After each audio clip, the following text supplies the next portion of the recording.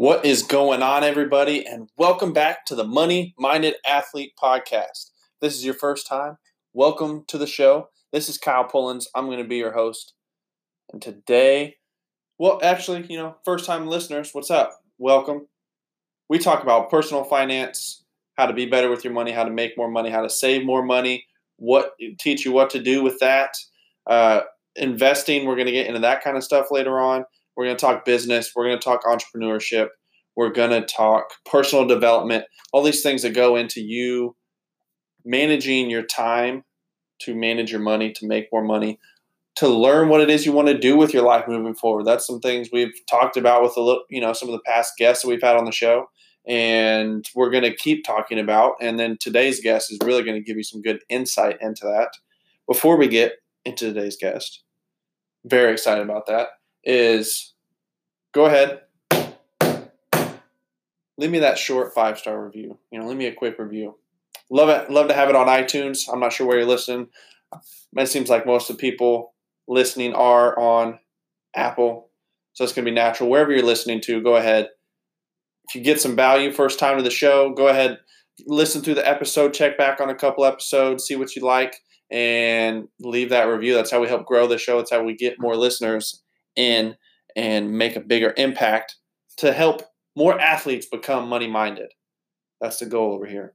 So today, Mr. Ryan Stewman is the guest. Here's what we got going on today.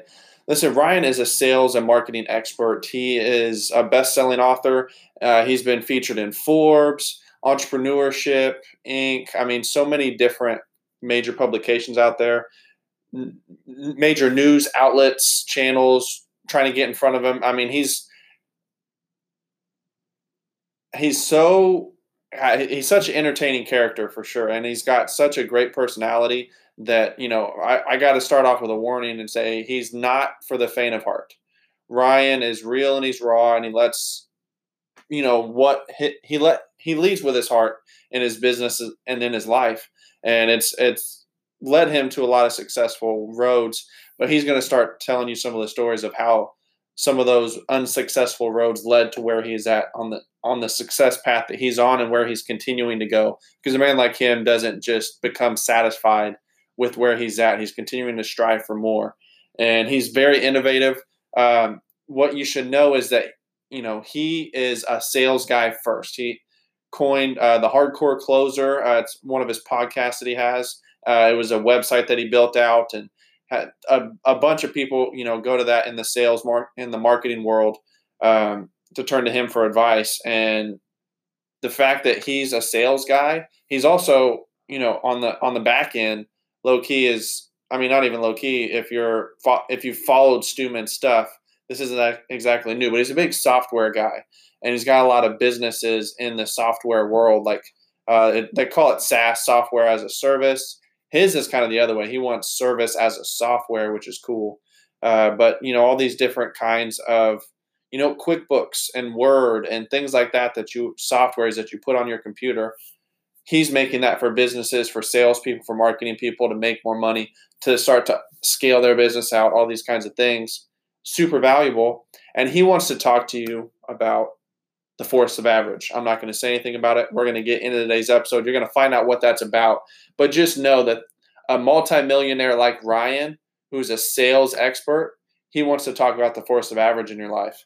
So if you can take that to heart and just be like, okay, dang, this dude could be over here teaching me. Because when I had reached out to Ryan about coming on the show, one, I wasn't expecting him to say yes, so I'm super grateful that he's on.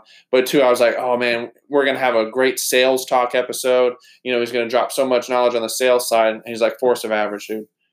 And I'm like, all right, let's do this. I'm ready. Let him know. So it's time for you to find out.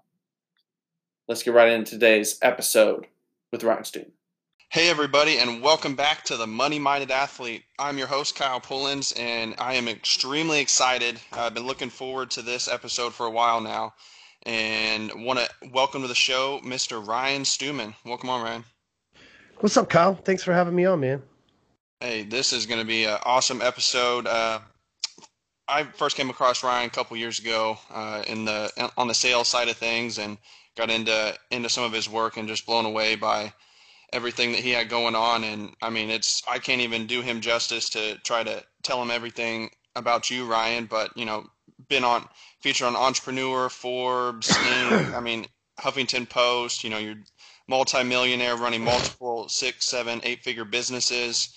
I mean, there's just so much going on over there. Give these listeners just a 30,000-foot view of how you got started to where you're at now.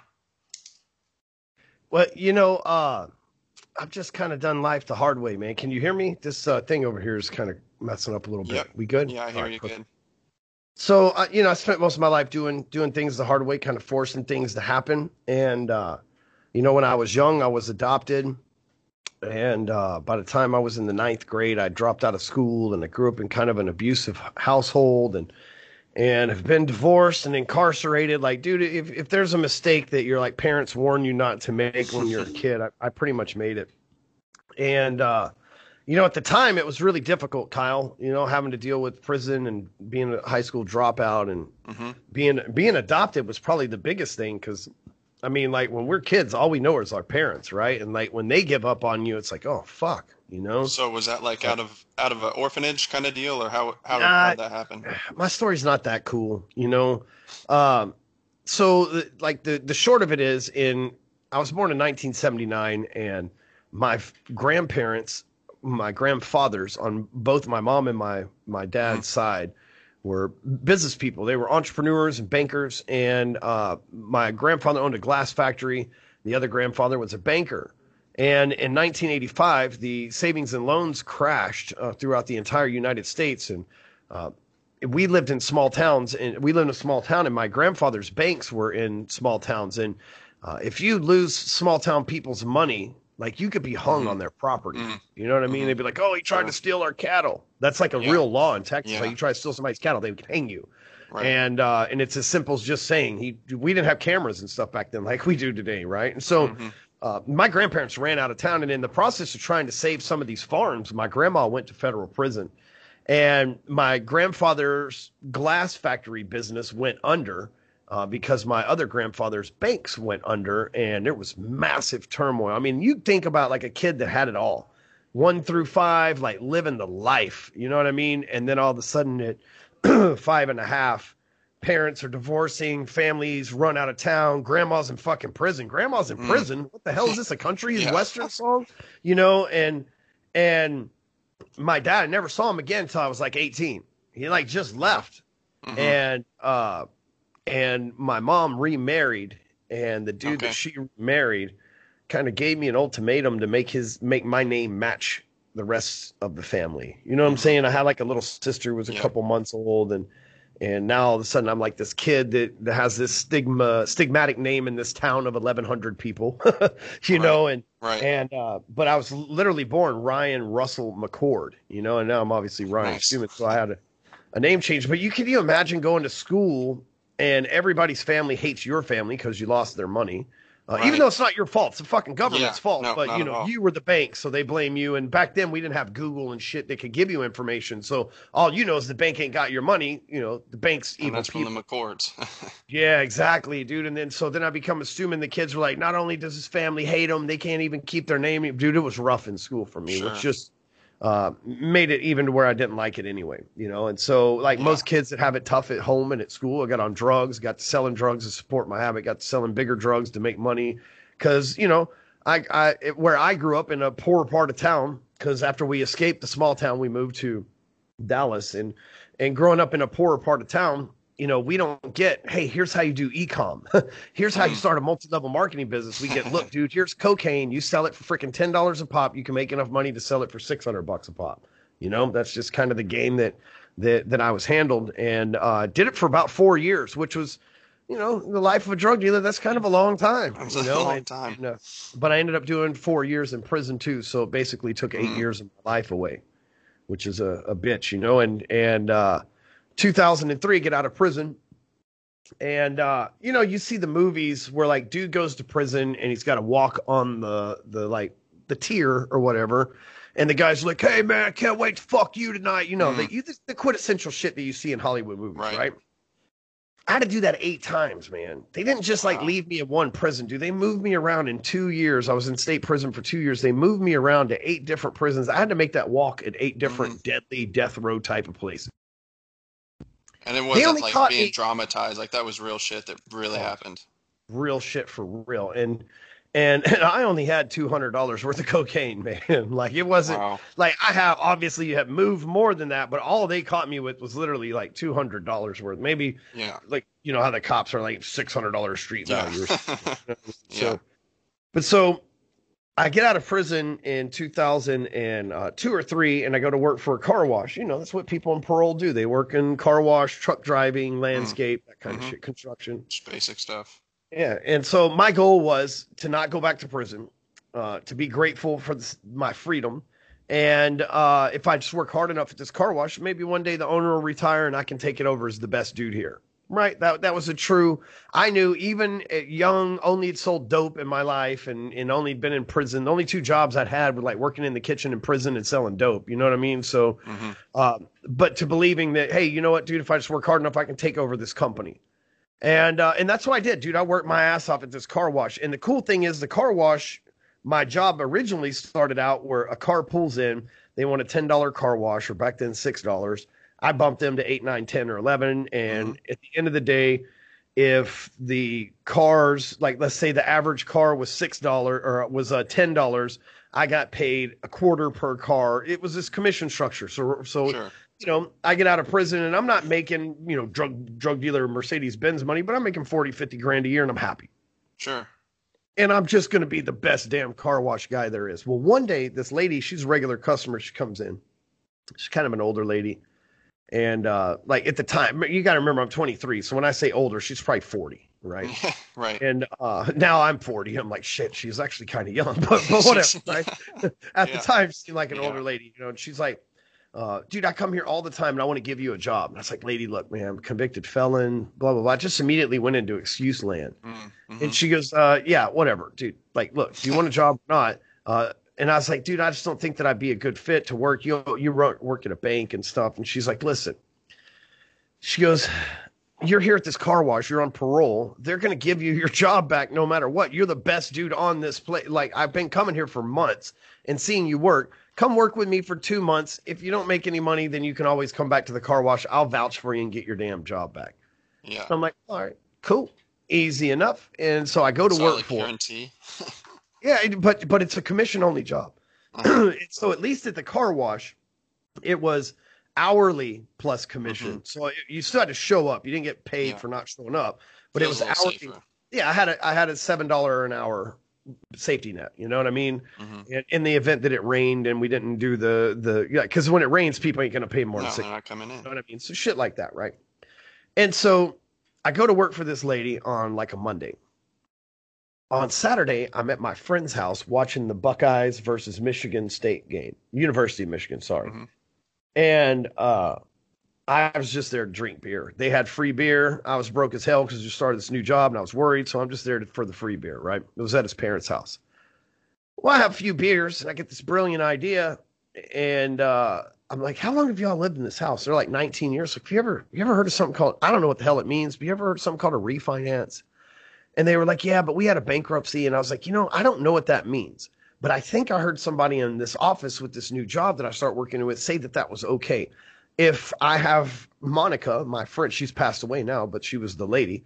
So if I have Monica call you and just like answer some questions, would you be open to that? I don't know. Maybe it works, maybe it doesn't. No pressure, but would you be open to it? I'd like to see how the conversation goes and listen to it so I can learn my job. And I was being dead serious. I wasn't really trying to, you know, play some like sly, oh, I'm just some innocent. Like if I said that to you now, you'd be like, fucking hardcore closer. Here we go. But back then I genuinely they were my friends since all my life, basically, his parents. And I just wanted to, you know, see if they asked smart questions. They'd always had the same job. Both of them been on the same job since I had known them. So like they're pretty stable people. So Monica has conversation with these folks. They use a bunch of fancy terminology at the time that I didn't understand. But at the end of it, Monica picks up the phone, calls me back and says, you're about to make a lot of money. And I went, oh shit. Wow. to me, a lot of money was $500, right? Sure. Like if I made $500, that's a lot of money. Yeah. 2 or 3 weeks later, I run and get some paperwork back and forth. Don't know what the fuck I'm doing. 2 or 3 weeks later, I got $8,700 in my pocket. Oh Nice. shit! I used to have to work like 4 months for this. Yeah. You know what I mean? 2 weeks later, now remember, I'm commission only. 2 weeks later, the dude that mowed the yards for the car wash calls me, says he's buying a $700,000 house. I make another 14 in 3 weeks. Now all of a sudden, I'm $30,000 deep into making money within like freaking 2 months. Dude, I might as well have been young Bill Gates. You know what I mean? Like, it's game.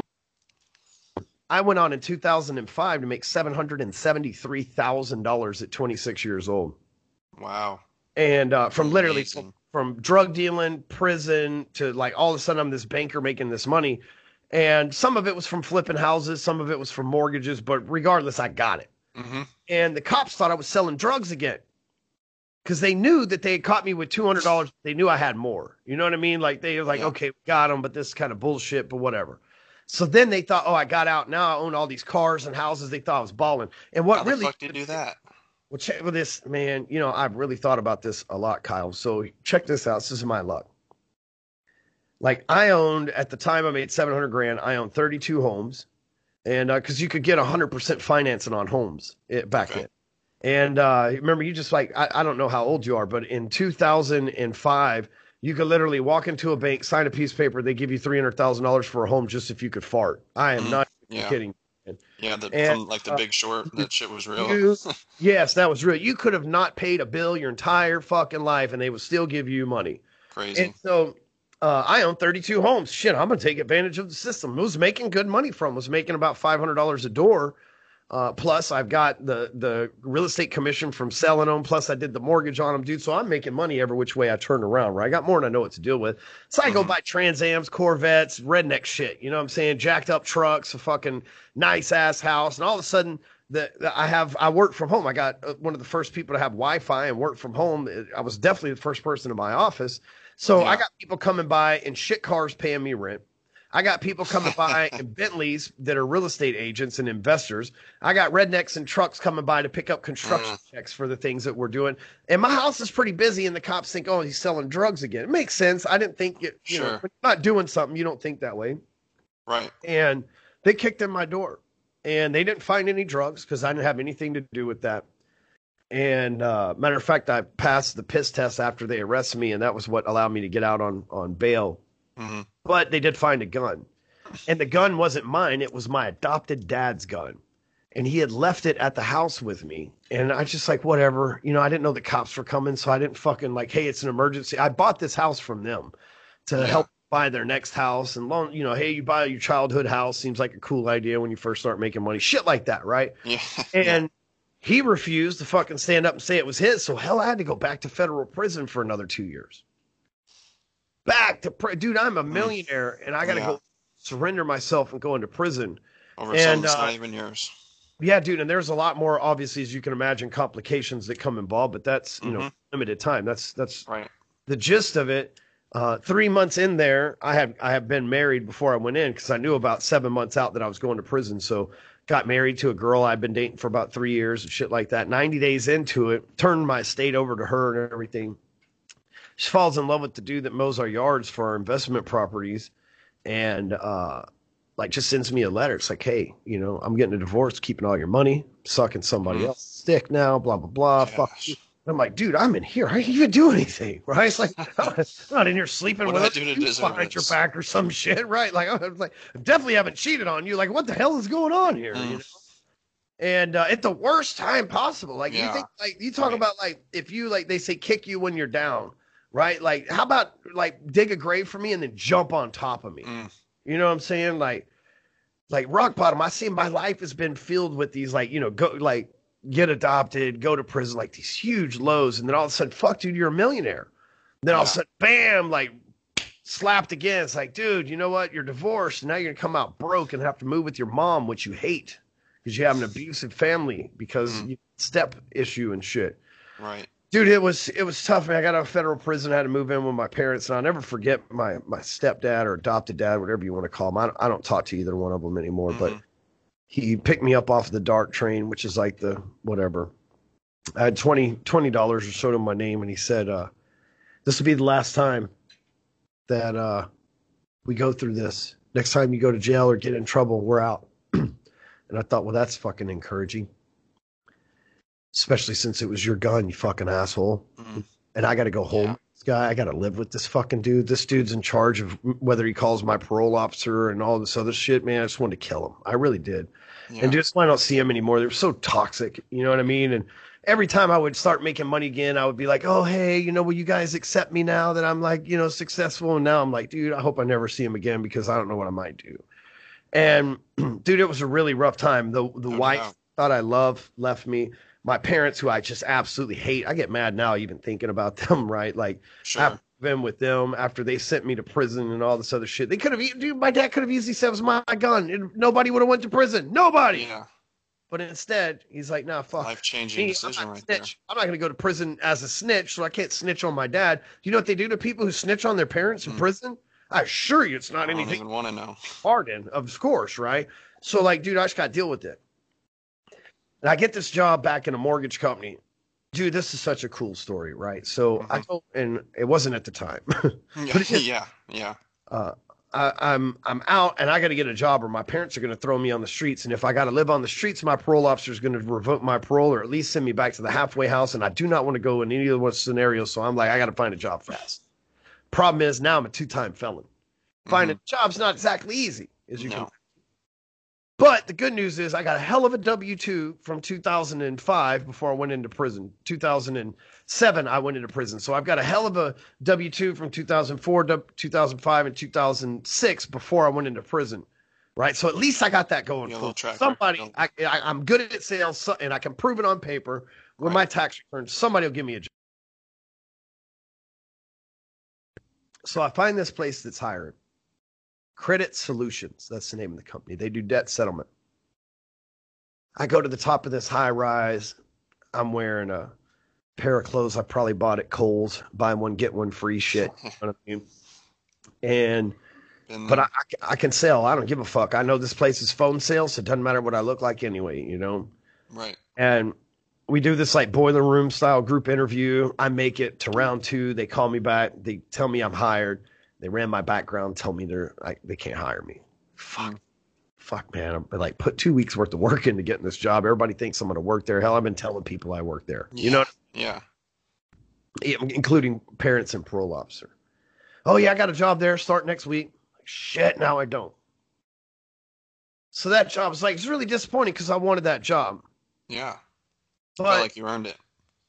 And all the banks were falling apart at the time. It's 2008, right? So the banks are falling apart. The mortgage crisis, blah, blah, blah. The shit that happened to my grandpa's happening all over again. And I get this mortgage company. I go apply, and the dude tells me that I can't have a job because I'm a 2-time felon, despite my track record at least 100 times, but I closed over him. Eventually he goes, man, you know what, dude? If just fuck it. If you will come in here and work the leads as hard as you just worked me for this job, you'll be a millionaire. And I said, give me 3 months. I'll make more money than you, Rob. And he goes, good fucking luck. They all say that. 3 months later, he's like, dude, can I borrow $100? Wow. I went in 2008, 9, and 10 and took one of the lowest level tiered banks in Texas, and we rode it to the top, dude. We ate up everybody's market share. So while people were losing money during those years, man, I was making $300,000-$400,000 fresh out of prison. And 2010, Obama signs this law called the Dodd-Frank Act. Bam, Stewman can't write mortgages anymore because part of that law says no felons can write financial instruments anymore. $300,000 a year to nothing again. Damn. Just another killer blow. Dude, at this point, people would have, I quit high school, people would have tapped out in this story. Yeah. Right? Maybe I was adopted. Some people right now were adopted when they were 6 in the same scenario as me, and they're 50 years old, and they're still letting it affect them. Well, that's why I didn't have the same kind of background, but that's why I was asking you. I was adopted. I've been with my birth mom my whole life, didn't have that same kind of trauma growing up, but, haven't seen my birth dad in, 15 plus years and my mom got remarried. So my stepdad adopted me. He's a good guy and everything, but we were just button heads from day one. So I thought it was cool to hear that story. It's not easy. I No. got a stepson. It's not easy. I have to, only thing that keeps me from getting, because we communicate different. I have two Yeah. natural sons and one stepson. They don't know, like, for the record, the stepson doesn't know he's step. You know what I mean? He's been with Okay. him since he was like 9 months old. So he doesn't know, really, right? But there is a distinct difference. There really is. And now I can understand why my stepdad was so frustrated, because he's not as smart as I am. I'm really smart. And I know how to deal with my kids. He wasn't smart, so Sure. he was angry. That's what dumb people do. They get mad, want to fight, right? Right. Like smart people can talk it out, civilized. Like dumb people just want to swing it out. So that was kind of how he was. But I get it. It's not exactly easy, you know. But so Obama passes this law, and I'm out of a job. And I have people say, "Hey, we'll pay you under the table." But dude, as a two-time felon, that phrase scares the hell out of me. Yeah. Yeah. No doubt. Because if somebody gets audited or shit hits the fan, here's exactly what happened. Oh, he did it, and there's no court in the country that's going to believe you, Kyle, the athlete with a clear record, versus me, the fucking two-time felon. Yeah. Even if you fuck me over, they're going to believe you over me because I already have a papered past. So what do, man? You know, like shit, dude. I've had 2 jobs, and I am not going back to washing cars. So I like have a friend that gives me these Ryan Dice DVDs on how to make money online. And I registered like this domain name, Hardcore Closer. And I was like, I'm going to teach loan officers to do what I did, because I was pretty fucking good at it, you know? And, I'd like to say, and the next thing you know, but, that was 10 years ago. There's a lot of steps in between. Yeah, that was 10 years ago. And I got started. And you have to understand, 10 years ago, Facebook wasn't Facebook. Facebook only became available to the public in 2009. In 2000, like Facebook up to 2009 was still college kids. Yeah. So here it is, exactly. 2010, so when I get out of prison, I start posting on Facebook. My sister, who's 10 years younger than me, she's like, "Hey, you got to check this Facebook thing." I was like, "What about MySpace?" She's like, "Nobody's on that anymore." Facebook. She had just got in from Texas A&M. She just graduated while I was in prison. And when I moved back in with my parents, she'd moved in for the summer, blah, blah, blah, right? Trying to get a job with their degree and shit. She's teaching me about Facebook. Well, I think maybe ex-wife that shit on me while I was in prison is on Facebook. So when I get this job in the mortgage, I start taking pictures with top producer plaques, like letting motherfuckers know I'm back on top, right? Hoping that she sees it and she's like, "Damn, I left this dude who's got successful again for the landscape dude who's probably broke by now, But because of that, people started hitting me up going, "Hey, dude, you seem really good at mortgages. Can you do mine?" And nobody understood that back then. So I start trying to teach this stuff, and people be like, "The space book? Dude, we're a bank. We're not going to have time for social media." Like all these, and that's like how I got this hardcore closer. Yeah, that's how I got this hardcore closer nickname, though, because I was like, "No, you don't understand. I can show you," right? And so, I just wouldn't let people go, and I was do all these events and shit like that. And I started managing people's social media. So basically, Kyle, I log in as you, and I would make posts up to 5 times a day and answer all your DMs for you. Dude, I did this for 73 people, just me. Every day, 73 people. Every day, 5 a day, answering all their DMs. I was a fucking machine. And I made about 10 grand a month. And I wanted to kill myself because I was working 19-hour days. After about 6 months, I shut it down. And I said, guess what, though? Nobody's ran as many social media pages as I have. I ran 73 of them. 5 posts a day, answered millions of DMs over the course of 6 months. I'm the most experienced dude in the game. Gary V didn't exist. Those are some real reps right there. Yeah, Gary V didn't exist yet. None of these people were, Cardone wasn't online yet. Yeah. And dude, I had 0 money. So everything I did was organic. So I wasn't spending ad money or anything like that. And dude, I started teaching it. And people started paying little by little, and I started having events here and there. And, in 2011, my then wife, I got remarried. I've since been divorced. It's force of average shit, right? But my then wife got pregnant with my oldest son, Jackson, and I had to go take a job at the car dealership. And I sold cars for about 6 months so I could have insurance in case something was wrong with my firstborn kid, right? And the good news was the car dealership gave me free run to do whatever I wanted on the social media. I sold more cars than anybody, all from Facebook. Crazy. All from Facebook. And so I got to test again. I knew I'd done all these things with managing people's accounts, that sold a bunch of cars, sold a bunch of mortgages. I'm like, dude, I'm the fucking master at this. I'm going all in.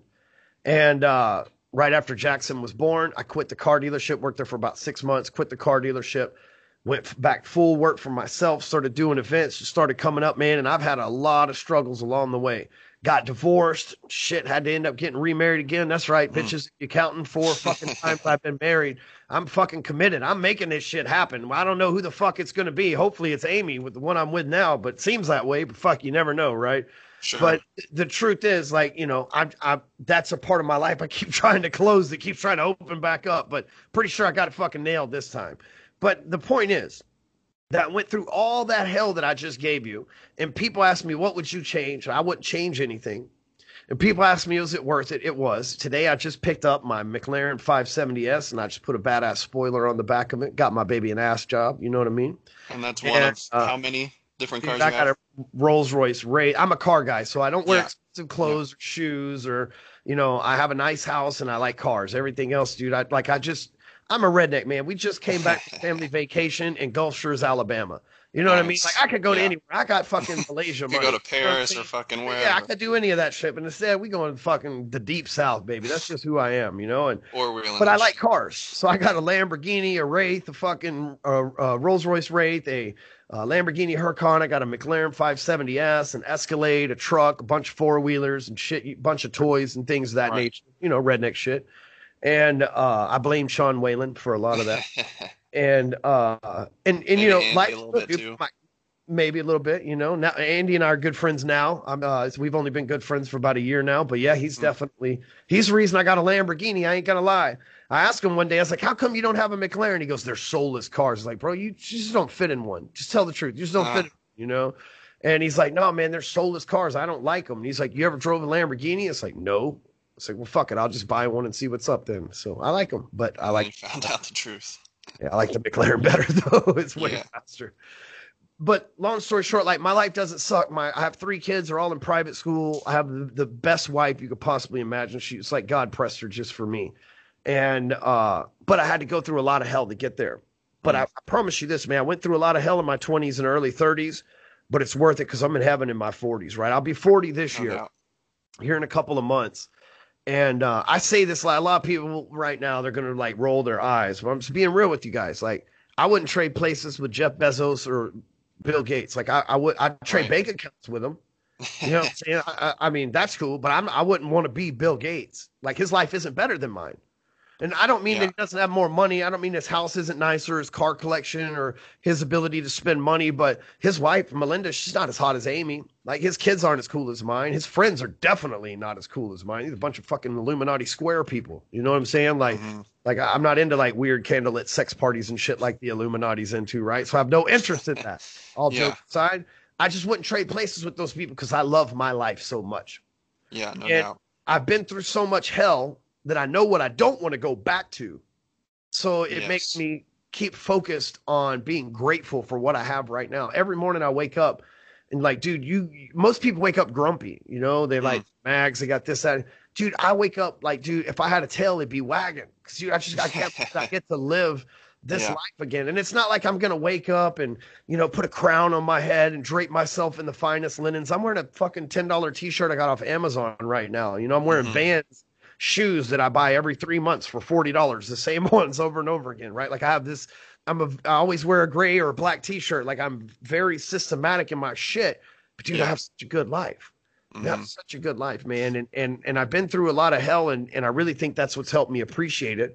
But because of experiencing all that stuff, man, I mean, you know, there's lots of things that I don't talk about in podcasts and on and stuff like that, but people have no idea, like, really what all we're accomplishing over here, because I'm not like the Cardones or the other guys out there that spit numbers out and stuff like that. But dude, life is great, you know? And like I said, I had to go through all of that hell to gain the experience to get where I am now, but it's totally worth it. So bottom line of that long ass story is, you know, whatever the fuck you're going through right now, if you just commit to getting through it, instead of becoming a victim of it, if you just commit to getting through it and getting through it the right way, you just do with all the setbacks that I just listed. Everybody listening has no excuse. Right. Dude, at any given moment, like 2 minutes into this story, y'all were like, oh shit, he tapped out at this point, right? For sure. You know, so many different chances you could have. And dude, I just look at it this way. I'm smarter, right? But I wasn't smarter when I started all this shit. Now I'm fucking smarter than most people because I got the experience. But it Right. wasn't that way when I started. I was just willing to take action and take the risk. So many people are scared. What if it fucks up my credit? What if this, that? But what if it works? Fear is this like there's really nothing scary. Fear is just a chemical. It's Mm-hmm. just a chemical that slides through your brain that makes your fucking nervous system act a certain way. It's not a real thing. It's just a chemical. Yep. Logically, if you think about it, fear is nothing more than a peptide chemical that's pumped through your fucking nervous system. And so we start Just an thinking, emotion. yeah, exactly. We get scared of taking a risk. We get scared of going to job. When me, dude, I couldn't be scared. I didn't have a choice. It's like you can't get a job no more. What are you going to do? Well, shit. When someone's unemployed, they make two decisions: to go on unemployment and become homeless, or to start their own business. Well, I'd already been homeless before. That was not a choice after you've been a millionaire. You know what I mean? This is not trading places. This is not happening. But those of you that are out there, I want you to know this. Here's the big takeaway from that story that I just told you. Along that way, I just told you a story of about 40 years. Along that way, 100% of the people that were in the race against me are gone. Mm. Everybody that tried to hold me back, everybody tried to snitch on me, tell me I'd never make it, my fucking parents, everybody else, they're all fucking gone. Slowly but surely, I fucking made my way out, because here's what happens. Life's this long marathon race, and most people, they'll sprint for a fucking 200-300 meter, 2-3 years, whatever you want to compare it to, Mm-hmm. Mm-hmm. and have to double over and breathe out, man. When you get to where you just stay in the race, even if you're just walking, you're not even jogging or running anymore. You're just one foot in front of the other. Still moving.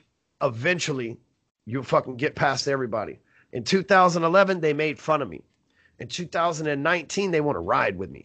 All because they fucking tapped out along the way and went back to regular jobs.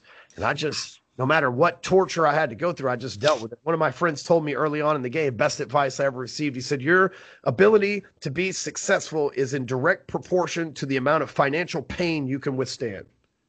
Interesting. That's really powerful right there. Yeah, I think it's not really fear. It's pain. With this fear of embarrassment. But man, the people you're worried about being embarrassed in front of, dude, none of those people are my clients anyway. They never have been. They never were going to pay me. They never were going to be a part of this movement. Dude, I changed lives. People hear that story. There's somebody listening to your podcast right now that hears that story and goes, fuck, dude, I got to get my life together. That's what I do. I change lives every single day. And there were so many people, like when I wrote my first book, my entire family said, if you publish that book, we don't talk to you no more. I ain't seen them since. How am I let 7 people come in between me affecting millions? I have affected millions of people. I've sold hundreds of thousands of copies of that book, which has probably been handed off God knows how many times. What was the book probably called? Hardcore Closer. Probably 10,000 of them went to prison. You know, the books that people ordered. No, they've probably been read by 100,000 prisoners, because, you know, books don't leave prison. They get traded around there.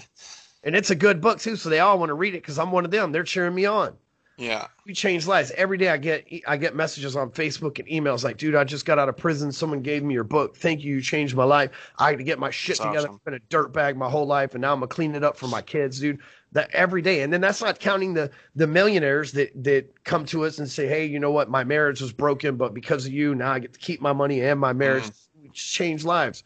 But there was a lot of people trying to stop me along the way. But the key is to just stay in the race, you know? Yep. Well, I think this is like perfect timing for this story, at least, you know, for me in my life. You know, I don't want to make this like, you know, bring the message down here of the story, but you know, two weeks ago, one of my best friends from high school decided to hang himself, and I mean, he was like one of the very last people, you know, in my group back then that you ever thought would do something like that. I mean, he easily could have been playing in the NFL, in the NBA. I mean, he, you know, could have been modeling, could get any kind of girl he wanted, you know, one of the most popular dudes, homecoming king, all that kind of stuff. And, you know, left 2 kids, living in a small town. I mean, we had, since I was in high school, we've had at least 6 people kill themselves. I mean, it's just a small town, you know, like 10,000 people in Kansas, not a big place, you know, kind of a What small part of country Kansas town. from? It's called Arkansas City, Kansas. Is like an hour south of Wichita, just My straight up wife's family's 35 in out of. Wichita.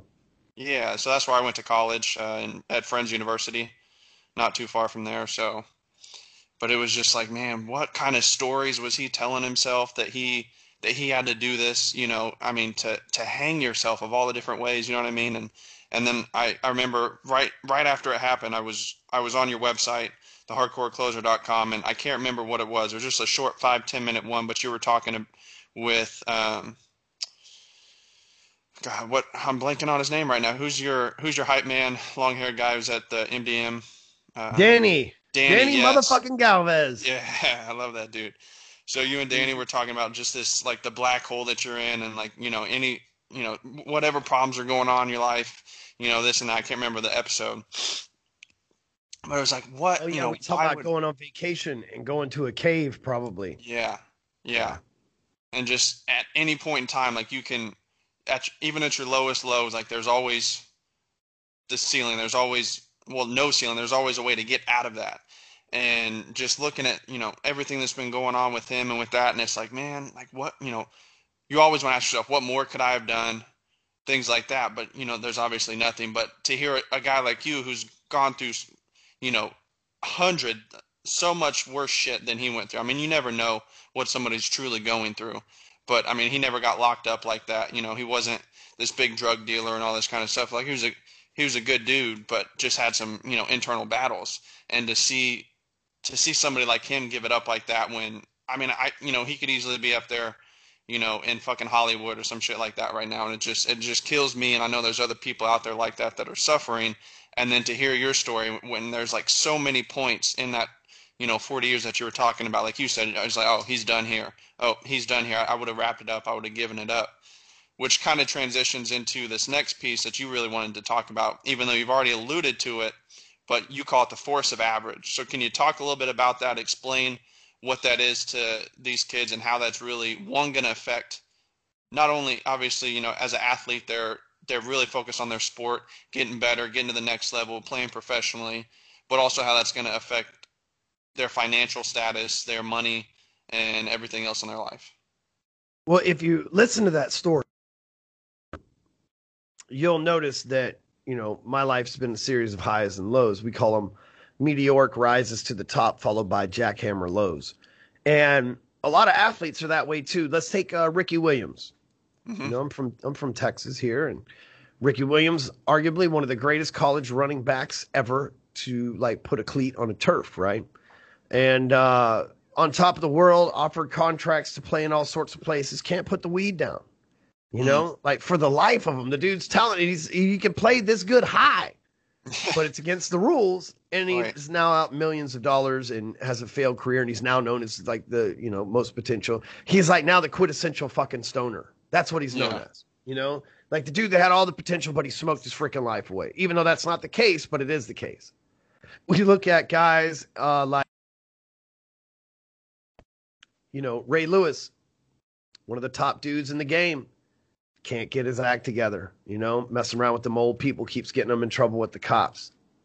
We look at, time and time again, the athletes that get $1 million contracts and got 6 baby mamas. Mm-hmm. It's all force of average shit, right? Because here's what's up. It's just like being in school. As athletes, you'll appreciate this, high school or college. Like as athletes, and I don't mean to be stereotypical here, but for humor's sake, enjoy this. As athletes, let's just say you're a little bit dumber than the average person because you might have bumped heads or been a little bit focused on running and being athletic more than hitting the books, right? And that's totally Sure. okay. But the smart kid in the class fucks up the grading curve for you guys, and now all of a sudden you're on the verge of maybe getting a D and you can't play next semester. So what happens is you don't go and try to work harder on being smarter. Most people don't. What they do is they go threaten the smart dude. Hey, if you get a fucking 100 on this test, we're going to beat your ass after school. And so they're relying on that dude dumbing things down. Well, that's how the force of average works for us, right? Like analogy. if you're the smart person and you're about to get 100 on the test, the force of average is the dumb jock that's going to beat the shit out of you that hasn't done books because he's been chasing chicks and playing football, right? And again, I'm not knocking out just being funny, so you guys don't come attack me. I'm just giving you a good example. Some of you are going, oh shit, he's telling my story. And so the force of average is that same way. Like every time you're great, there's an analogy like crabs in a bucket. If you throw crabs in a bucket, one of them tries to escape, the other ones will pull it back down. Right. And the force of average is like those crabs in a bucket. every time you go to break the grading curve, you go to do above average shit, you fucked up the grading curve. All the power in the world is trying to bring you back down to average. Now think about this, right? If you are a below average person, let's say that you're a homeless person or a person on welfare, really just no general value attributed to society from you, it's pretty easy. Starbucks will give you free coffee. Hospitals will give you free medical. The streets and homeless places will let you live there for free. It's pretty easy to be a loser, right? Maybe you don't have private jets and Lamborghinis, but it's pretty fucking easy to get by being a loser. Mm-hmm. Let's say that you're average, right? You stay in your comfort zone. You go get a $50,000 a year job. You have 2.2 kids. You marry someone that's heterosexually opposite sex of you, right? Like these are the average standard things that you go do. Sure. Right? You live your entire life in your comfort zone and you don't leave anything for your kids, including a legacy behind. You just didn't exist. Like the world won't even remember you when you're gone. Right? And then there's the people like you and I that are trying to do podcasts and videos and write books and leave legacies behind and change millions of lives. And the force of average goes, hey, smart kid, you're fucking it up for the rest of us. What about the person that's happy with that $50,000 a year job? You can't be telling them different shit, right? What about the person that's happy being homeless? You can't be trying to get them to level up because then you fuck the whole grading curve up for the planet. We ain't trying to have that. So all the power goes away from lifting the poor and the average, keeping them average, and it goes into pulling you back down. It's like a gravitational pull, which is a good analogy for this planet. Mm-hmm. Matter of fact, the universal law on this planet is what goes up must come down. Right. Right? For every action, there's an equal and opposite reaction. Yep. Exactly. Right? So if you do good, there's got to be something to bring you down. Well, let me tell you what the force of average has. One trick and one trick only. And now this trick moves in many forms to bring you back to average. But it's only got one trick. The one trick is to distract you. Distraction. We're subject to 4,000 advertisements every day. We're subject to drama. We're subject to greed, jealousy, envy, cheating, fighting, anger, fear. Dude, it's got a lot of tricks, and its only job is to keep you distracted. Do you know why? Because we have superpowers as humans. And we all have it. Some of us, it's a little bit weaker. And all you got to do if the muscle's weak, you just got to work it out, right? I used to be a little skinny kid. Now I'm fucking big. You don't want to fuck with me. I'm a big dude. I can fight too. Yeah. I used to be a little skinny kid, right? I'm 205, 11, 12% body fat now, right? I do crazy shit in the gym every day because I was a skinny kid that worked my way up to being the size that I am now. I'm in better shape. And Mark's busting your ass over there, right? Yeah, exactly. He made me squat 105 pounds fucking 6 times this morning. Ain't too many people 40 years old doing that with no belt, no knee wraps, no nothing, right? Yeah. Ass to the ground, too. We ain't talking no bullshit. Not right, no quarter squat. Ass. That's right. And so the reason why I say that, man, is it took a while to get there, right? Because I focused on getting bigger. See, our superpower is focus, but here's what happens when we're kids. We're most impressionable. The things that you learn how to behave in society between 3 and 7 never change again unless you're incarcerated, divorced, diagnosed with a terminal disease, or a loss of a job or cross-country move. Right? Those are the only things that allow a major life change that makes you change your thinking. Other than that, how you think at 7 is how you think the rest of your life. It's fucking scary, isn't it? Because you don't know shit at 7. You don't know shit at 7. No. I don't know shit at 40. I sure didn't know shit at 7. My oldest kid's 7. He don't know shit. He can't even lie good. And so, but that's where it stops. And guess what? From the ages of 5, 6, and 7, I don't know what they tell you or your kids, but I know what they tell me and my kids. They say, can't pay attention, can't focus, got ADD, we should get them on pills, or too hyper, blah, blah. All these things that they start teaching you at this young age. So your whole life, you tell yourself, I got ADD, I can't focus, I'm not a details person. Oh, so I had an ADD moment. And we've convinced ourselves with this word track that we've repeated, and all of a sudden we have no focus, and the force of average gets you. But here's what happens when you learn to focus. We redraw maps. We go to Mars. We disrupt the banking system. We build electric cars. We build fucking flying cars. We build utopian societies that work off of capitalistic principles. We liberate countries that ruled by oppressors. We create technology that can end wars. That's what we do when we're focused. We write books. We rewrite history. Yeah.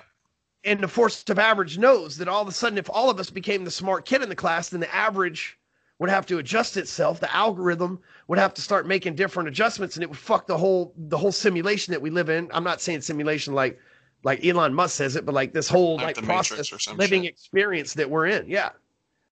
And so Okay, so all right, Ryan, yeah, we all know we need to be focused. We've been told that since we were kids. How do you do that?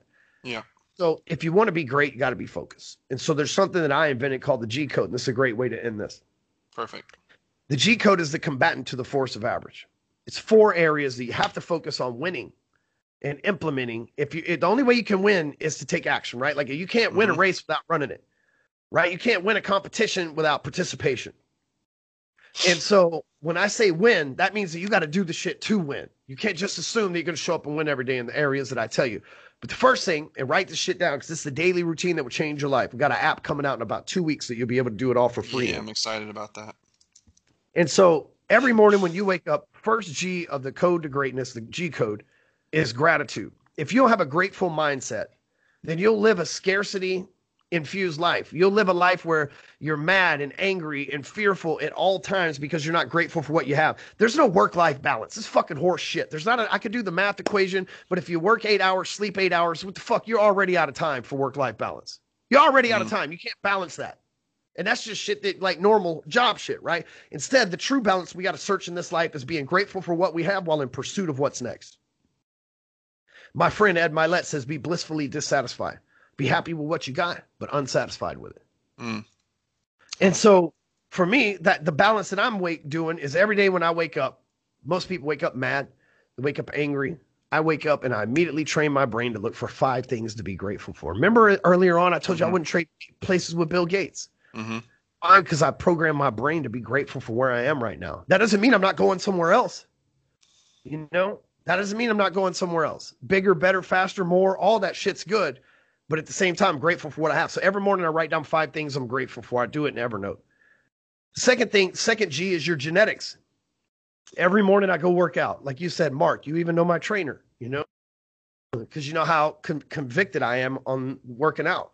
And there's a reason why at 40, I look better than a lot of 20-year-olds. And I don't say that from like an ego vain standpoint. That's really Mark's testament, not mine. But the truth is, I just do the work. Because last thing I want to do is be rich and be happy with my life and then lose it early. Or have to give that rich wealth that I earned to a hospital to stay alive instead of my kid. Yep. So every day I'm working my genetics. That's diet, supplementation, working out, all that stuff. The third G is my grind. I got to work on my business every single day. I got to grind it out, right? Like that's the hard thing that most people avoid. But if I stay focused at work, I can make what we call a 48/7 moment, 48 hours a day, 7 days a week. I can do in one day what takes most people 2. And that's just from the focus factor. The reason why is I'm focused. 2 things, right? I run my life by a schedule. So when I wake up in the morning, I write 5 things I'm grateful down, and then I look at my calendar, and it tells me to work out. It tells me to be at the office. It tells me when my meeting is. It told me when to call you to be on this episode. I live my life by I was right on time too, wasn't I? Yes, sir. Yeah, I live my life by that calendar. It keeps me focused, right? As an entrepreneur, as a salesperson, we usually don't have managers or bosses, so you got to make that calendar your boss. But here's what I also do. The 4th G, the G code, is your group, the group of people you're surrounded with. Your network's important. The group is really the most important of the 4. Because if your group's right, all the other shit will fall into place anyway. Because if you got a good group, how are they going to let you be poor? How are they going to let you be ungrateful? Right? How are they going to let you be fat and out of shape and genetically fucked up? They're not. You got the right group of people, they're going to hold you accountable. So that's the most important part. But here's the best part. It's your friends, your referral partners, your coworkers, your employees, the network that you belong to, your referral partners, like all that stuff is your group, right? Okay. And for me, I make sure that every day I invest in somebody in my group. Today, I took my customer service manager, the guy that runs that division, took him to lunch, give him a $1,000 bonus. Doing a job for last quarter. Invested into somebody. Last week, took my family on vacation. Invested in my family for, you know. And it's not about money. It can be anything else. That's just how I show my appreciation. A lot of people like that can use it, you know. But every week, me and my wife, we go on a date. One of the reasons why we're still married is she believes that why leave now when you're going to get so much more money out of me later, right? And because I'm hard to deal with. There's no denying that. She was made for me though. And the second thing is we go on a date every week, whether you're mad or not. We're not mad that I make jokes. We actually have a perfect relationship, all things considered. I've seen horrible ones. But We go on date night every week. My kids and I, we go out on like my sons and I, we go out on like a dude's date every Yeah, freaking week, like that's clockwork. awesome. Every month, I meet up with my friends, dude. I'm like constantly. I fly to San Diego here in a couple of weeks again to go meet with friends, dude. If you want good friends, be a great friend. If you want a good family, be a great leader of that family. If you want a good business, be a great leader of that business. And it all starts with the group of people you're around. So every day, at the end of the day, after doing all that, I write down on that same thing that I wrote 5 things that I'm grateful. I write down where I want in each one of those areas. How much money we make in business. Mm-hmm. What was my workout in the gym? Did I eat right? That's almost a G5 is the wins. Who did I Wins of invest the in? day. Yeah, who did I invest in? And then the last thing I do is I write down a lesson that I learned that day. I like that. Dude, I've been doing this for 500 days. Wow. Like a machine. Wake up, go to sleep. Wake up, grateful, go to sleep a winner. Following the G code. Dude, I don't have no more lows. I don't have any more lows. And I'm not scared to say it. A lot of people are like, oh, don't jinx it. Come at me, FOA. I'm focused as fuck. You already know. I punched you in your face like 5 times. Try to get me again. And every time you come, we celebrate because unlike what the great philosopher Puff Daddy he says, mo money, mo problems. I believe mo problems, mo money. So bring them on. Yeah. And Don't send me that's problems. Shit, truly allow me to 500 beat a days. problem and level up. Shit, bring it on. Right? Like in sports, dude, this pitcher's a killer. Good. When you hit that ball, it's going out of the park. Yep. Yeah, I remember like I'm a big Giants fan, and it was the Giants versus the Rangers, and Cliff Lee had like he had like given up no runs in like the postseason so far, and then like first game against the Giants, they just rock him and blow his shit up, and everybody's like, oh shit, Cliff Lee, he's invincible, da da da, and then boom, just like that, one of the best in the game gets taken out, and they end up losing that series. I mean, it doesn't matter who you are, like from your story to any athlete that you're looking out there, any high school superstar, college, like it doesn't matter what level you're at, you can be taken down a notch by somebody, but you can easily, like I heard this stat from Michael Jordan. It was if he didn't score 20 points in one game, the very next game he averaged like over 35 or 40 points a game. It was a crazy stat. Dude, it works like this for me. I've already seen some really messed up down points in my life. I'm not scared. Like nothing that could happen today could be any worse than any of that shit I've already been through. And dude, I'm so focused, man. I know to focus. I know focus is the key. I've been practicing it for 500 days now and then trying to get it together before I figured all this shit out before that. So, I mean, it's just I have blinders on to anything else. Drama. What? I can't hear you. Haters. Oh, I don't see you. You know what? 2 years ago, I had people hate me all over the internet. People that weren't my clients, just people that were jealous. You know how it is, dude. I'm winning. They're losing. And the truth is they weren't losing. They weren't losing. They just didn't feel like they were winning as big as me. So they were jealous and shit like that. But guess what's up now, right? I don't know anybody who don't like me. I'm sure they're out there. I'm sure they're out there, but they don't say anything anymore because it shows more about them than me because I'm focused. I don't pay attention to that shit. They ain't going to get my attention anyway. You want to get my attention? Get on some positive shit, right? That's who I'm trying to connect with. Absolutely. Well, yeah, as we're finishing this up, Ryan, I think out of the G code is very powerful. I think everybody can really, all these athletes can really start to implement this right away. I think obviously G1 is, where you got to start with that gratitude every day. That's the easy one for them to start implementing, but it's just the fact of actually doing it, like you said, literally for 500 days. Like it wasn't like, every other week I kind of missed one here and there. No, it was literally 500 days in a row that you were on that. So starting with that everyday kind of mentality. I think the G2 is probably the easiest of them for most athletes, right? Most of them are already working out, taking care of themselves for their sport, so that's kind of a gimme. But then the G3 and the G4, the grind can easily, be part of that for their sport. But what can these kids do when let's say they don't have any money, they don't have a network, they don't really have a job? What can the grind be for their business? What can they do to get G3 going in their lives right now? Well, if you don't have money, you don't have a job. There's I would just go watch the training at funnelcloser.com. Just go to funnelcloser.com and watch the training there. And there's some stuff that'll help you guys out, dude. I've helped people in your situation. If you got no money and shit like that, I've helped people in your situation become millionaires. So just go watch that training. That'll give you an idea of what to do next. Perfect. And then going into G4, let's say, they don't have really much of a network. They got some friends and family and stuff, but they don't have, big players like you in their network, millionaires, multimillionaires, billionaires, etc. What can they do to grow their group and their network right now as a younger kid and maybe not have as much value to bring to the table as somebody else who can be an investor or has a bigger network or players, etc. Yeah, so what I did was just started engaging with them on social media. I promise you, everybody they're either them or their Facebook manager knows who their top fans are. Mm-hmm. So if you go to Facebook and you start engaging with somebody's page, you'll become a top fan, right? That's just how it works. People know who their top fans are, right? At least their social media manager does.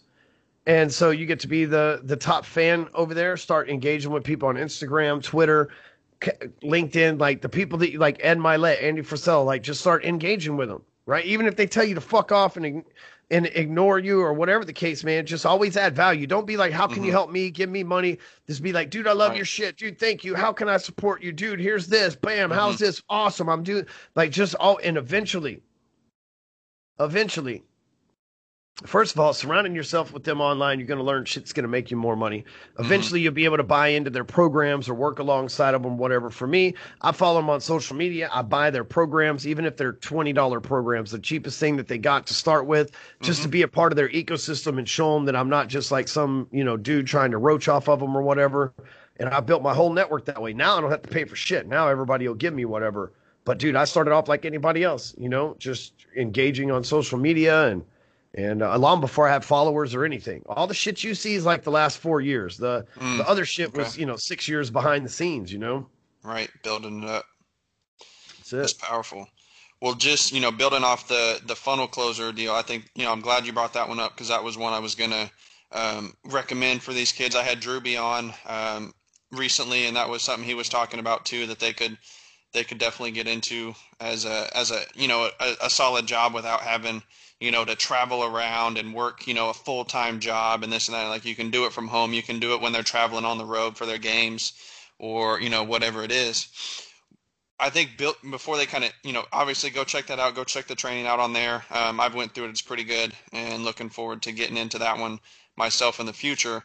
Is your book, Social Media Millions, and you've got that one out for free, right? They just need to pay what, like $8 for shipping.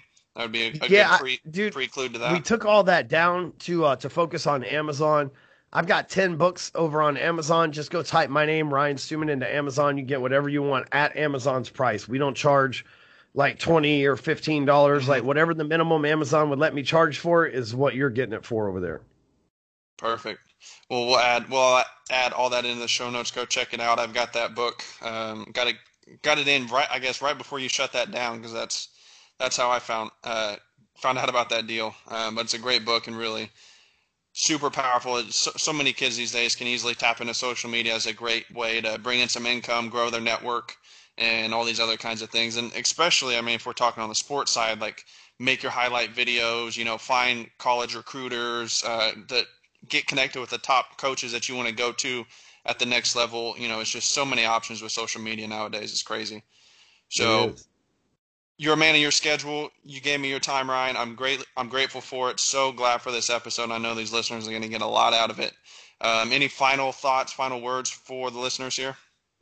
No, hey, just consume my shit, my podcast. Just go to hardcorecloser.com. You'll find everything there, Hmm. including the funnel closer and all that other stuff. But you guys, like, if you like this shit, like, get involved. Don't be a spectator. Get involved. And it all starts by going to hardcorecloser.com, which is our hub.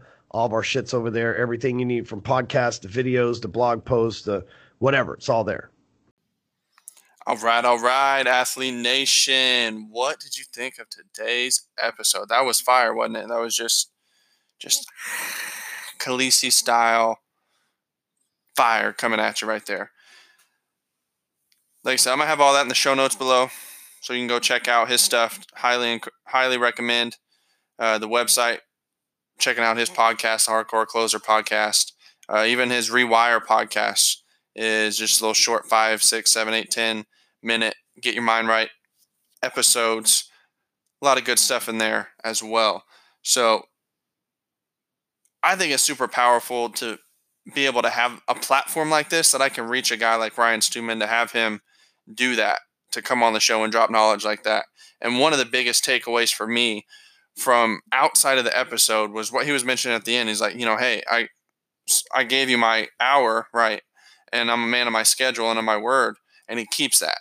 And to me, that's built that doesn't just happen from that one time he did it with me. He does that with everybody. It's a rule and it's a standard in his life. He has a strong resolve, and that's something that I personally need to work on to, make those commitments to myself, to the schedule that I'm keeping, and to the schedule of those around me, for one. And secondly, is just learning that, okay, it's all of the chances I get to build that resolve. I need to take that opportunity to build that kind of endurance and power up. And then I can power up and level up. But it's not going to be just that boom, big jump overnight kind of deal, which is why this kind of stuff is so important. Going back to the force of average, is it's so easy to do, it's so easy not to do, that you might as well just take that so easy to do part instead of obviously the opposite. So please leave a review. That's all I'm really asking of you. Leave that review. Hopefully it's on iTunes. Love to get it. Hopefully another 5-star review, and looking to share this podcast with more people, more athletes, to help get them money minded. For you athletes out there, on a separate note, we're talking finance, we're talking business over here. If you want to talk sports, if you want to talk athletics, if you want to talk about becoming a complete athlete, first go check me out on Facebook. Google, you can join my Facebook group, Building the Complete Athlete. Check it out. I'm slowly adding to that. It's a new project of mine. It's just a free Facebook group. Love to get you in that and sharing some knowledge in there, from nutrition to strength conditioning to sports specific drills and tips. Doesn't matter what sport you are. I'm going to be bringing in experts from different sports that I don't know anything about, and have them share some little tips for you to get better on the skills, on your tools for your sport. So go check it out on Facebook. You can also give me a follow on Instagram, Pullin My Own, Pullin My Own, Pullin My Own on Instagram, or just find me on Facebook, Instagram, Twitter, searching my name, Kyle Pullin. So thank y'all for checking in today, and we will see you back tomorrow for the book review day, continuing on with the last book we're reading. Do you remember the last book we were reading? I remember the last book we were reading. How to Win Friends and Influence People. So, we'll see you then.